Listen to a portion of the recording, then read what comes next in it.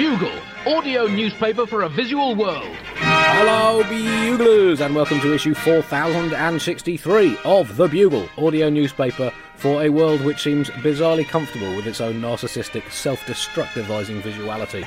Keep it audio world, it will upset you less. I am Andy Zaltzman, the zero-time kosher-keeping champion of the UK. No disgrace, beaten by the better players on the day, hands up.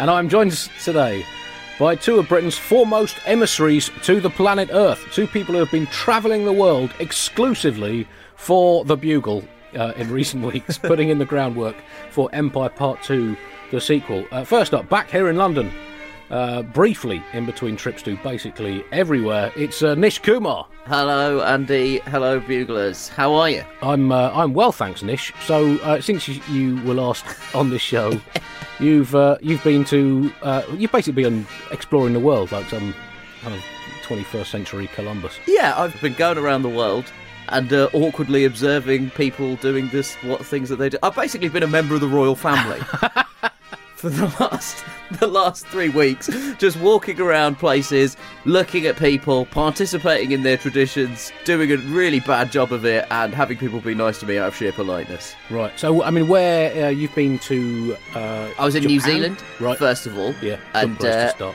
Yeah, ease yourself in. Yeah, and I went to an event called the Golden Shears. 3 words for you, Andy. Competitive sheep shearing. Beat that for obscure sports.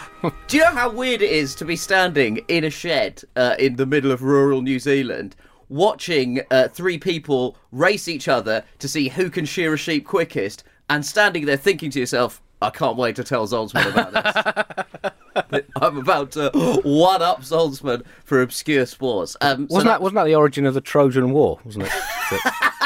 3 goddesses had a sheep shearing race. Well, there's a couple of key innovations I think we should bring back to more sport. Yeah. One of them is have the commentators pretty much on the pitch. Yeah.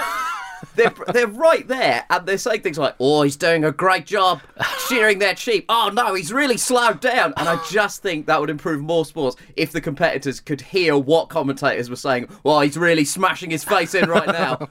This boxing match is a complete waste of everyone's time because one of these guys is going to get absolutely killed.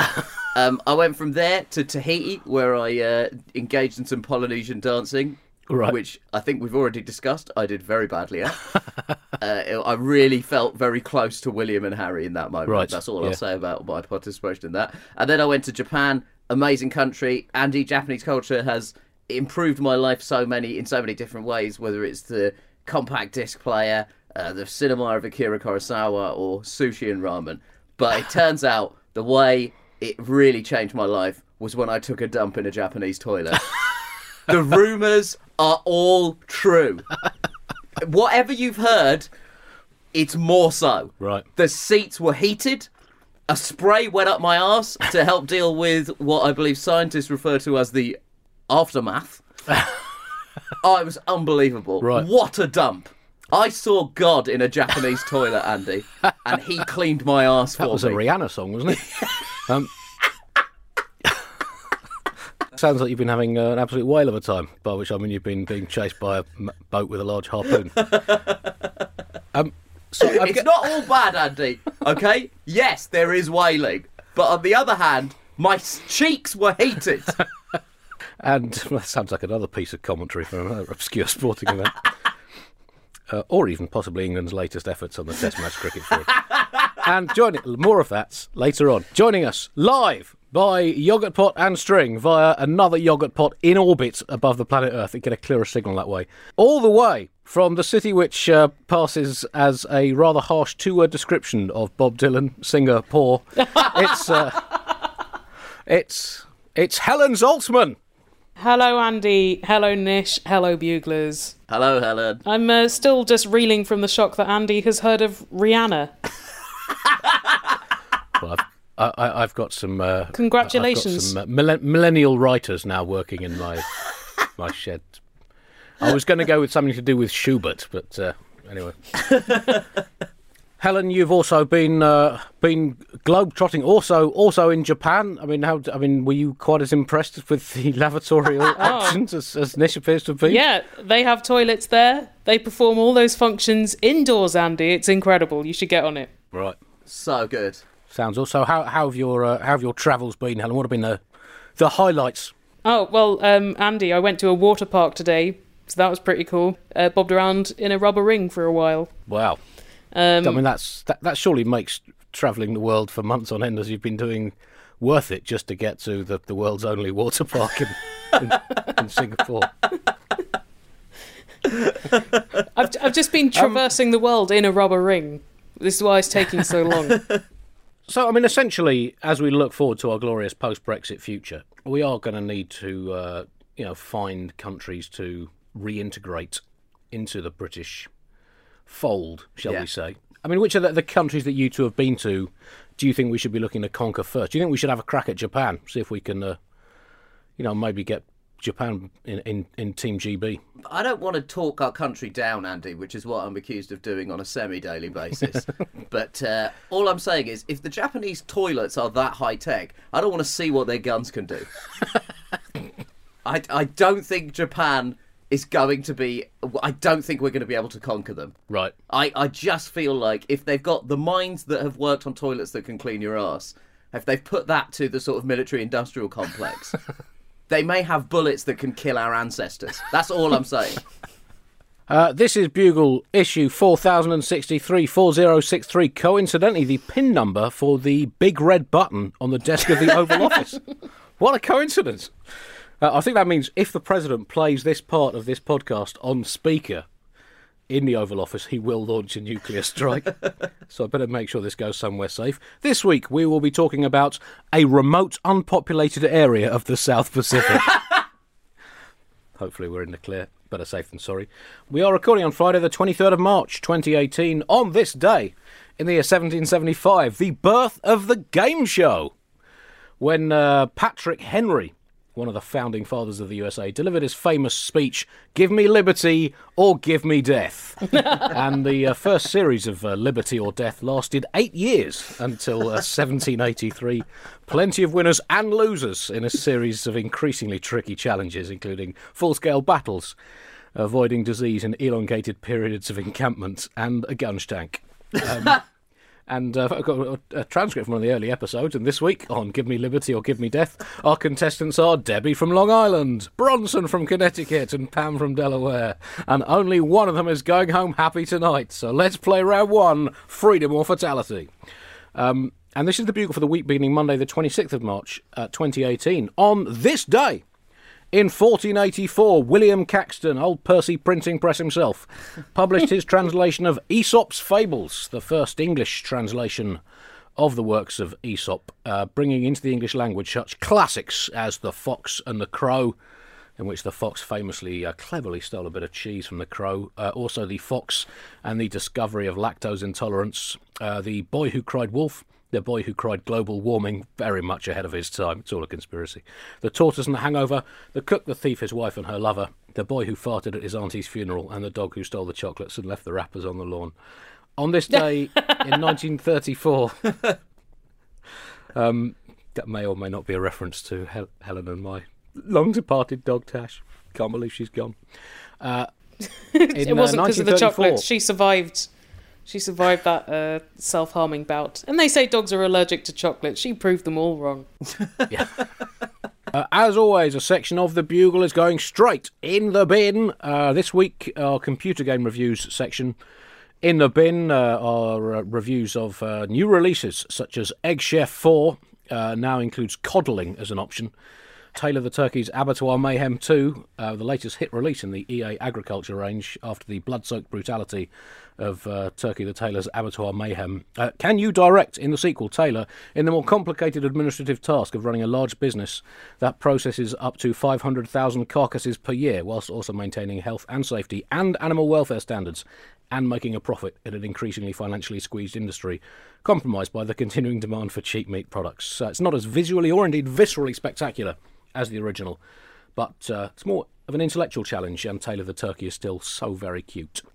Plus, also in the bin, a degree. With the news that the Open University here in Britain may have to cut its budget by 25%, raising concerns about its future viability as an educational establishment, we proudly launch Bugle University. Listen to the Bugle weekly over the next 15 years, and by default, you will intellectually osmose a degree in one or more of the following subjects: nautical engineering, medieval folk poetry, applied emetochronology, or love. That's what an unfortunate moment for us to make direct eye contact, Andy. Unfortunate niche or destiny. Those sections in the bin.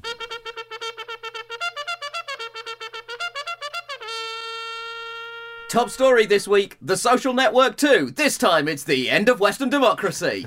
Andy, it has been a tricky week for Facebook, and by extension, all of us. The story centres around Cambridge Analytica, which, let's face it, is already a great start, because Cambridge Analytica already sounds like the name of a corporation in a dystopian sci-fi thriller. Right, I thought it was some kind of skin condition resulting from you spending too much time in libraries. I just want to cut in and ask Andy a question. Andy, yes. As you've never used Facebook, what do you think it is? Well, I put a post up on there just a year ago. Yourself? Well, Chris did it. I did put a post up a few weeks ago about a gig. What do you think Facebook is, Andy? Facebook? I think it's a direct prism into the aching soul of humanity. It just reveals the vanity, insecurity, and loneliness within.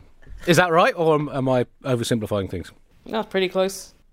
Okay, yeah, that's annoyingly, Helen, he's got us absolutely bagged to rights as the two Facebook users on this podcast. Although for a second there, he really did lapse off into sounding like a 21st century Morrissey. So look, there's been a scandal involving Big Data, who is surely the least fondly remembered of all WWE wrestlers. It all started when Christopher Wiley, who describes himself as a gay Canadian vegan who somehow ended up creating Steve Bannon's psychological warfare mind tool. What a Tinder bio. Holy cow. If that doesn't clean up on Grindr, I don't know what will. He leaked documents to The Guardian and The Observer newspaper to show how the company, Cambridge Analytica, obtained millions of people's Facebook profiles and used them to help possibly subvert US democracy. Then, like the Transformers film franchise, things went from bad to worse. On Monday, Channel 4 News broadcast an investigation into Cambridge Analytica using hidden cameras and having posed as various sort of fake dignitaries. The journalists recorded Cambridge Analytica boasting of dirty tricks campaigns involving fake news and even honey traps to influence elections. This heavily implied that they were activities that they'd engaged in previously, despite strenuous denials from the company following the broadcast. Oh boy! Things are messy as shit. Some of the recordings that Channel 4 obtained are genuinely extraordinary. This is Chief Executive Alexander Nix, who said what they would do is send some girls around to the candidate's house. We have lots of history of things, he told the reporter. He then said, we could bring some Ukrainians in on holiday with us. You know what I'm saying. And that is a classic phrase. Bringing some Ukrainians on holiday is an absolutely... We all know what that phrase means. We know what it means. It means using sex workers to trick candidates and subsequently into subverting democracy. Classic phrase. So essentially what's happening here is there's some enormous uncontrollable entity whose power and complexity goes way beyond anything the human brain can properly comprehend, doing dodgy things we're not entirely comfortable with. 100%. It's like the entire history of physics all over again. I'm not happy at all with it. Facebook, which hosts such upstanding Facebook pages as the Bugle Facebook page. And the Facebook pages of Nish Kumar and Helen Zaltzman. And the Andy Zaltzman Facebook page, which I think was set up by someone pretending to be Andy Zaltzman. Yeah, I basically bullied them until they admitted themselves. All right. But he's a better brother than you. John had some downtime between last week tonight's series, didn't he?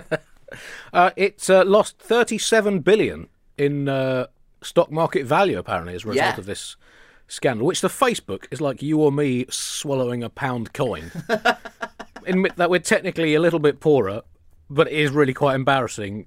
And although in time we will get our money back, that money will now be dirty money. And our reputation will be forever tainted. I feel sorry for whoever it is actually has to wade through the data and decide what to do with it, given how much of Facebook is just basic bitch statuses like wine o'clock, pizza, don't mind if I do. You say that, Helen, but based on what we know, somebody would be able to work out how you would vote in an American election if you posted the status wine o'clock. Yeah, and at what time you post it. Yeah.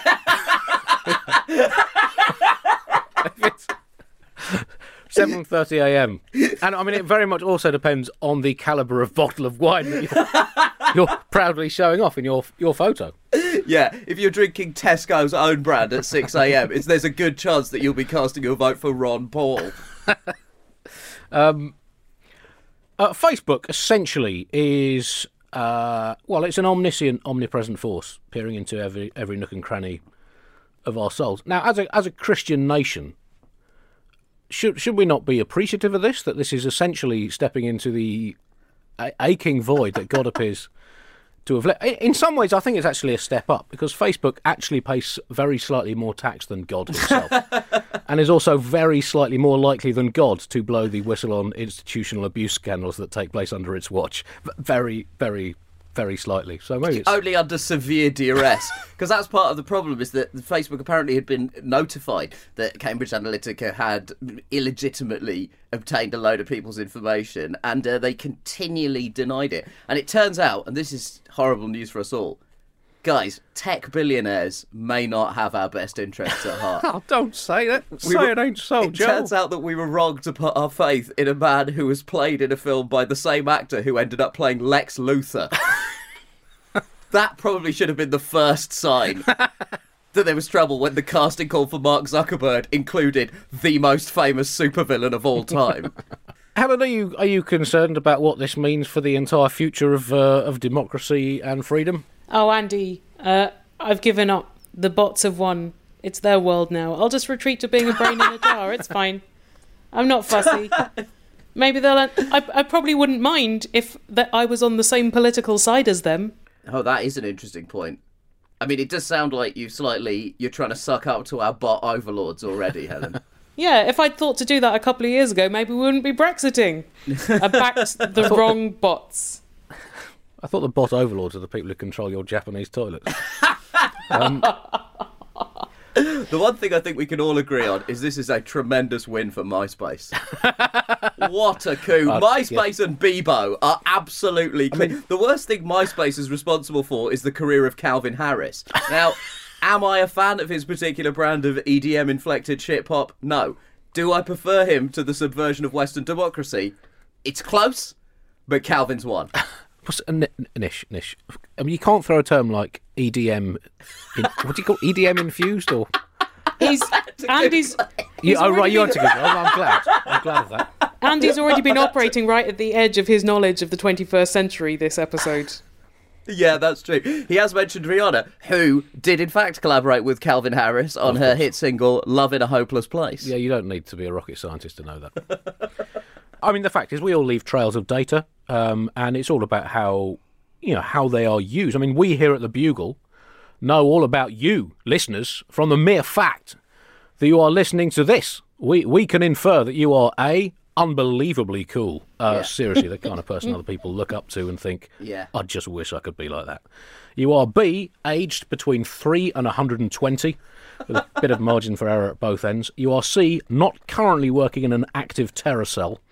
There is a 98% chance of that being true. You are D, in a definable social group of some kind. And you are E, more likely to spend your money on food and drink than on luxury motorcycles. I mean, there are no secrets anymore. I mean, that's how easy it is to mine into people's... You're the Cambridge Analytica of podcasters, Andy.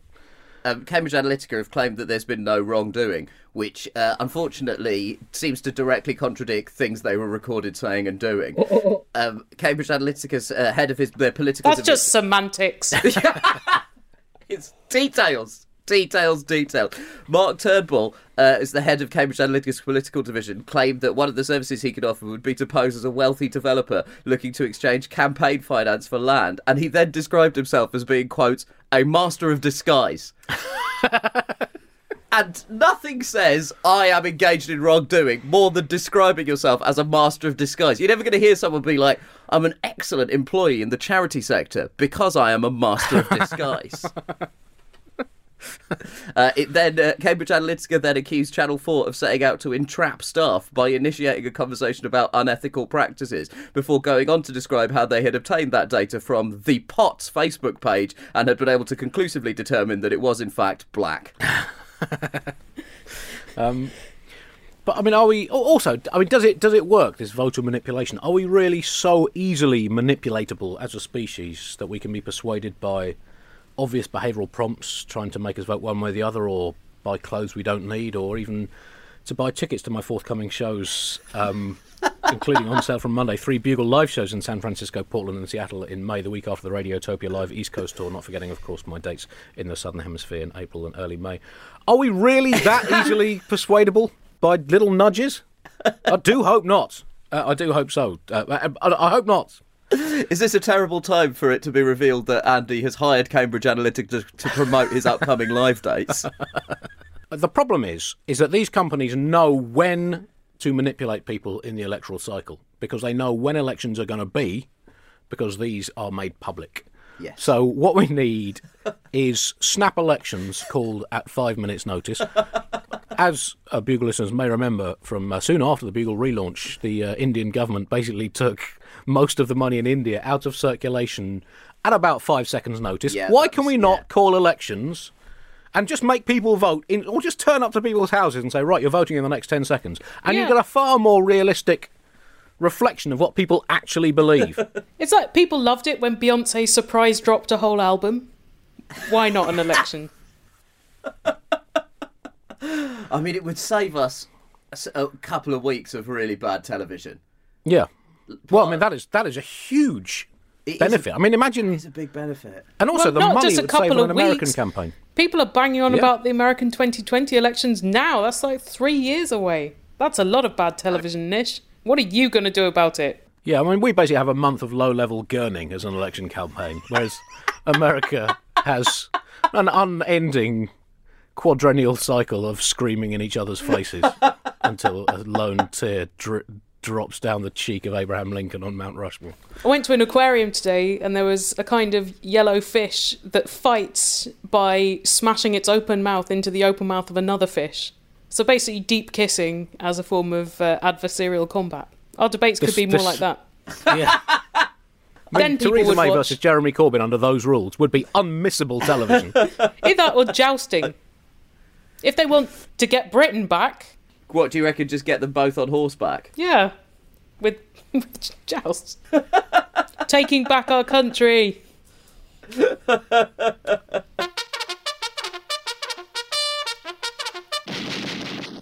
I think we should probably move on now to an election that needed no external influence in deciding the result.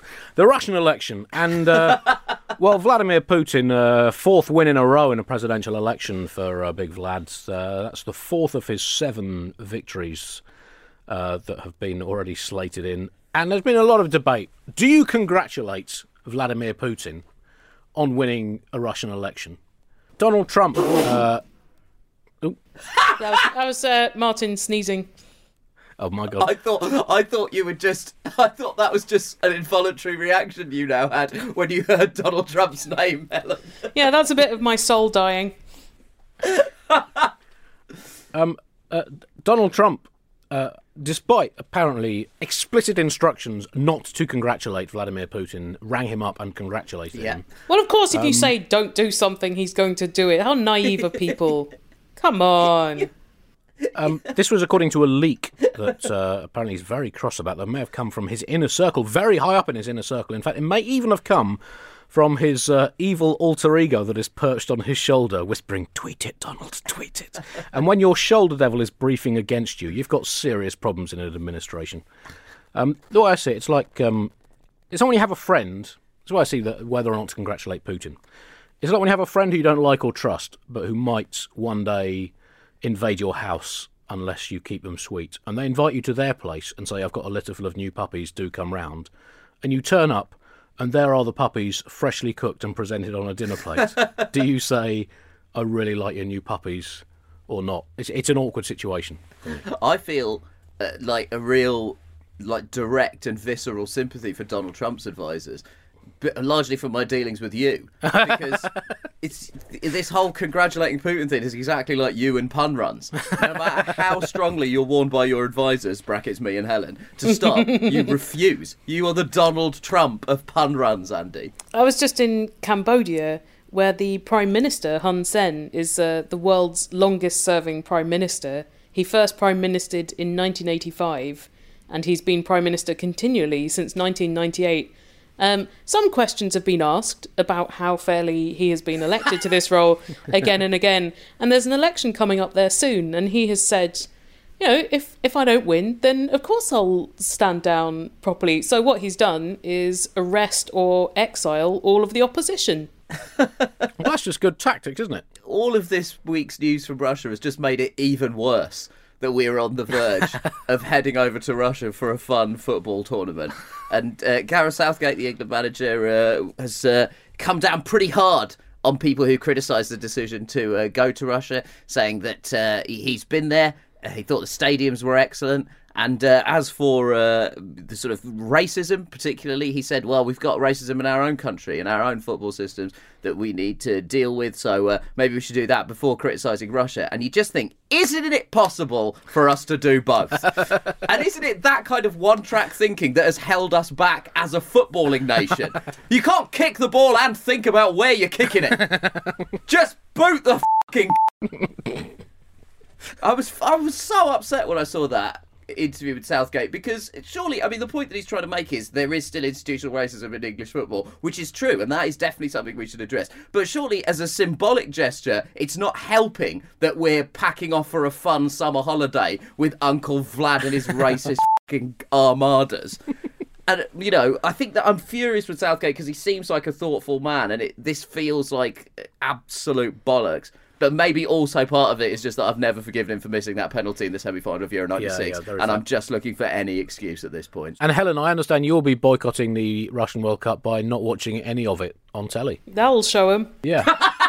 Take that, Vlad. You have been schooled. John McCain said he criticised Trump, as he does basically whenever he wakes up in the morning, whenever he has lunch and when he goes to bed. He said, an American president does not lead the free world by congratulating dictators on winning sham elections. Which is true, but also we should remember in the past, American presidents led the free world by getting the CIA to install dictators after the wrong people had won non-sham elections. So times do change, and maybe it's time to move on. A gentleman's election, Andy. We at the Bugle, we are not going to congratulate Putin on his election victory. We like the underdogs. I was really hoping for a giant killing cup upset, but didn't really come close. And also our Moscow download figures are absolutely terrible, so we don't have any skin in the game.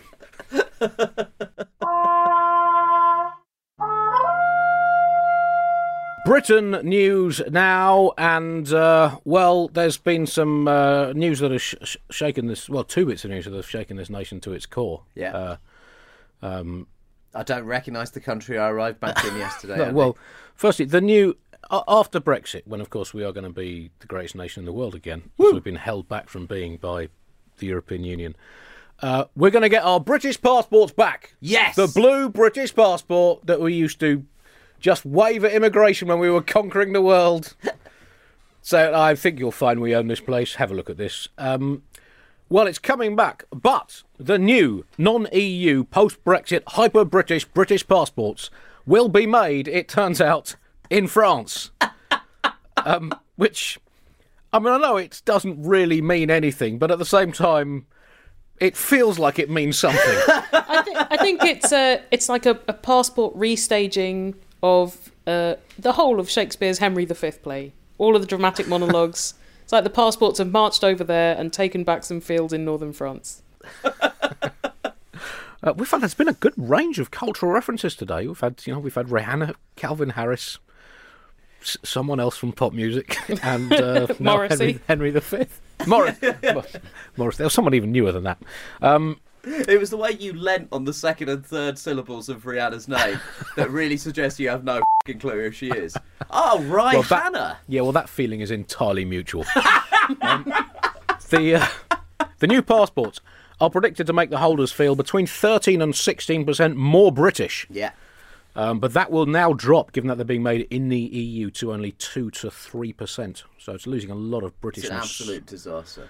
To compensate, the government has announced that the passports will be battered and deep-fried to make them feel British again. And we'll have one of those things like you get a musical Christmas card, so that when you open it, it says, "Rule Britannia." That's what I'm talking about. It's a real climb down. I mean, Brexit, a lot of Brexit does seem to be trying to summon up a faux nostalgia for Britain's imperial past. But back in those days, our passports were basically a gun. And now we've downgraded to a blue book produced in France. It does feel like a really humiliating... I mean, I've actually renewed my passport now. Right. For the specific aim of not having a stupid f***ing blue passport. Yeah, So the Maroon Rebels. Yeah, exactly, the Maroon Rebels. It sounds like the third gang in West Side Story who would just try to get along with everyone. Isn't it symbolic anyway to have passports once Britain is restored as the greatest nation on earth? I mean, why would you go anywhere? Well, exactly. Yeah, We will well, all you're stay absolutely right there, resolutely Helen. at home. Thank God someone has finally talked some f***ing sense on this liberal Ramoniac shitfest. In other Britain news, Prince Harry and Meghan Markle, whose wedding is imminent. How imminent is it? I don't know. Maybe they're calling a snap wedding, like your snap election suggestion. Yeah. Tomorrow, Snap why Olympics. not? Wake Prince Philip up. Anyway, they have shaken this nation to its core Yes. by announcing that they're having a non-traditional wedding cake, and basically, and this was announced on the news, on the BBC. I heard it on the BBC News. That is the news. This cake, they're having a lemon and elderflower cake. It got more news coverage. It got more news coverage than, amongst other things, the war in Yemen. Boo. New stem cell therapy reversing sight loss. Hooray! The continuing Rohingya refugee crisis. Boo. And my forthcoming shows in Australia and New Zealand. All details on the internet, starting in Melbourne on the 10th of April, with live Bugle shows on the 16th with Alice Fraser and David O'Doherty, and the 23rd with Tom Ballard and Aditi Mittal. Got more coverage than any of those things. If only the stem cells had thought to smear themselves over a cake. But they didn't, Yes. and they should market themselves better. I think it's newsworthy to Britain that this couple have decided to reject the traditional British wedding cake, which is a brick of burnt shit with raisins in it. And they've decided to have a cake which actually tastes nice, symbolising optimism. How much change can Britain take, Andy? The passports, the cakes... What next? It's a republic now? That's what this means. But Andy, I can't remember what... I mean, I'm not really in a position to lecture anyone on having a traditional British wedding cake. you had a given that traditional I had- Jewish wedding cake, Andy, of ham. Yeah, What was your wedding cake? it was a leg of ham. It was a leg of ham with little miniature figures of me and my now wife, as made by the great sculptress Helen Zaltzman. Hi. What were the figures made out of? Also Ham ham. as well. They were not made of ham. What were they? They were kind of some kind of modelling clay, I Fimo. think. Yeah, Fimo. Fimo, there we go. I look buff. And and Yeah, you melted in the oven a bit. You said the word buff with the exact same level of confidence that you said Rihanna. so yeah, that was not a trad cake. Helen, what was your wedding cake, Helen? I can't remember. Oh, just cakes. You know, just Right. just a lot of burnt cakes. Eating What cakes. flavour was it? There was the corpse of British history. yeah, Goddamn lemon, Ramonas. that foreign fruit, chocolate, that foreign bean, coffee, also a foreign bean. Well, I mean, lemon. How can you have a lemon? You know, you claim to be a member of the British royal family. A lemon. What kind of European shitress is this? You Well- swaddies prince. Lemons are an immigrant fruit Yeah. that made their way to Europe with no legal documentation during the time of the Roman Empire. Bloody Brussels, albeit that Brussels was at that time in Rome. It was also, the lemon was used early in its career as a fruit, as an ornamental plant in early Islamic gardens. What is this? Some kind of What? Sharia law? What is Oh, this? Sharia cake we're all being forced to eat. I didn't realise Meghan's surname was Al Markala. I just didn't want the guests to get scurvy. Oh, yes, there's that. Yeah, but they should have wanted the guest to get scurvy, Helen. That is a good British disease. Oh, the lemon was taken to the Americas by Columbus and the Spanish conquistadors, imperialist scum fruit. And I want to know, as you say, what is wrong with a good British cake made of raspberries or plums or worms or mud or pebbles or woad or the concept of national decline? Why lemons? I'm still really enjoying Helen's image of a brick of burned shit. And I'm now really enjoying your inevitable participation in the next series of the Great British Bake Off. Just watching Paul Hollywood have to try and muster some enthusiasm as he eats a cake of cooked faeces. I would ace that show. I once made The Destruction of the Dinosaurs out of brownies. Really? Yep. My kids had a cake baking competition at school, and they had to do something to do with the environment as in cake form. Yeah. And my kids made a tectonic fault, a cake tectonic fault. Out of ham. Not out of ham. That's what I would do on the Great British Bake Off. Every week, I just turn up with a leg of ham saying, there's no point, you cannot possibly beat this. Did the cake come out of the oven a bit shit, so you pretended that it was actual seismic activity rather than just a slightly shit cake? It was a deliberate attempt to recreate an earthquake. An earthquake. An earthquake. You are a constant living affront to your entire cultural heritage. Well, stop quoting my reviews back at me, Nish. Said it before, say it again. Anyway, for all the crucial royal wedding build-up news, tune in to The Bugle, the official podcast of the British monarchy. Did we ever actually sign that deal? I'm not sure. For exclusive coverage of the marriage that will surely unite Britain and the USA even more than would the proposed union back in the 1960s of Princess Anne and Elvis Presley. Sports news now, and Helen, since you left your rightful spots, squatting in my attic, we've missed you a huge amount, and particularly because I don't have anyone to talk about sport with at home anymore. Well, I bought you that fruit dehydrator just so that you would have something to talk to about sports. How's the dehydrated fruit, by the way? It's been okay. We haven't fully mastered it. We did reasonable work on a. How hard is it to dehydrate a fruit, for f***'s sake? You are going to lead the sports section now, which is something that I don't suppose you ever expected to have to do in your career. Born to do it, Andy. This week, desperate measures to stop Manchester United home games from being too quiet. Jose Mourinho is really wound up by how quiet Old Trafford is. This problem's been around for years. In 2013, they hired an acoustic consultant. A couple of years ago, they added a designated singing section in the stands, like a football match choir. But those haven't worked. It's still a very subdued atmosphere. So now they're talking about printing out chants and handing them to the spectators, but clean chants. So I don't think that's going to work. So, well, it worked for the church, didn't it? That's basically what hymns are, isn't it? Well, they took all the swears out of hymns, and suddenly it all took off. Helen, I mean, I can tell from the pain in your voice that you're very concerned about the level of crowd atmosphere at Old Trafford during Man United games. I just think maybe that's a hint that football has had its time, and people have realised it's not that exciting.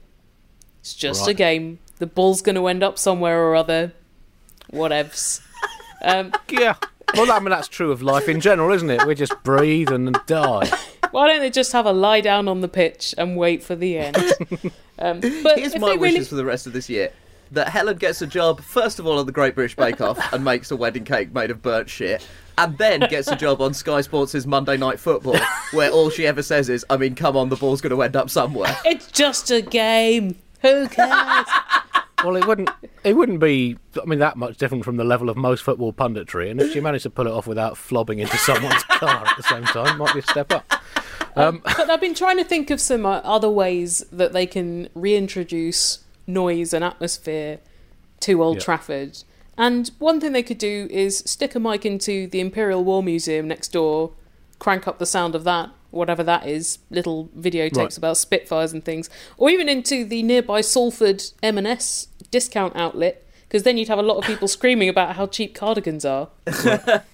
Well, it's that kind of lateral thinking that football needs if it's to stay, maintain its place at the head of the sporting food chain. Evolve or die. I mean, I believe the technical term is boner shrinking.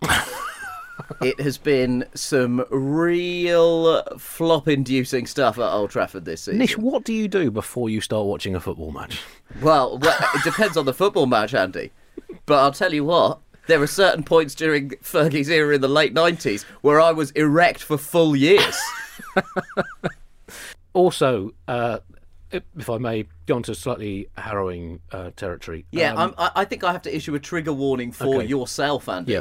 So England have started a two-match test series in New Zealand, and at the beginning of which they reached a score of 27 for 9 before being finally bowled out for 58. Now, for non-cricket fans amongst you, the way to explain that is just by sharing with you some of the newspaper headlines from the British newspaper. The Guardian's headline was, "What the fucking was that?" The Telegraph here is, "Holy shit, what in the name of fucking shit happened there, England?" The Times, "Huge pile of shit reported in Auckland."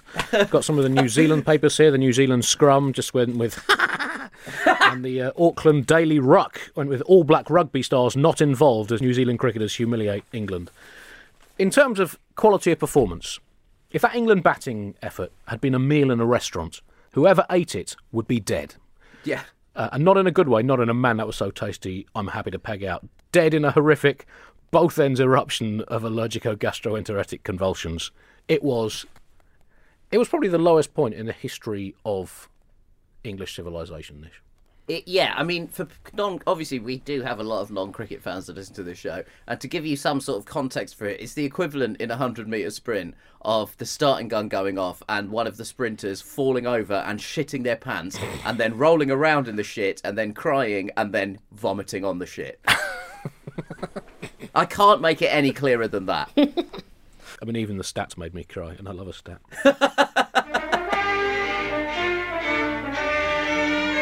That brings us to the end of this week's Bugle. Thank you for listening. Do send your emails in to us at hellobuglers@thebuglepodcast.com. Next week, I have Alice Fraser on the show. And don't forget, the live Bugles coming up in Melbourne on the 16th and 23rd of April. And those shows also after the Radiotopia live tour, which I will be doing a Bugle Illusionist matchup with Helen from the 7th to the 13th of May.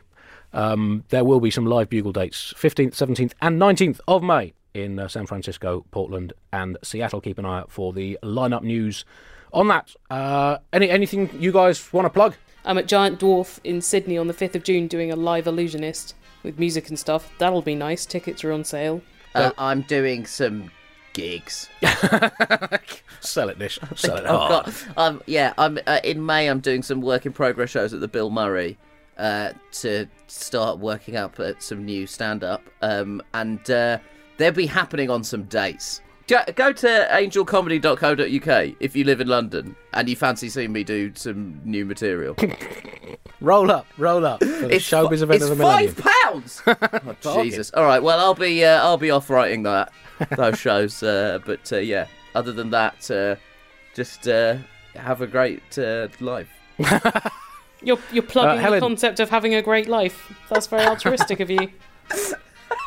Well, not enough people do it these days. So sometimes it has to be said. Helen, thank you for joining us all the way from Singapore. Nish, It's a pleasure. Enjoy the rest of your travels. Buglers will be back next week. Until then, goodbye. Bye. Bye.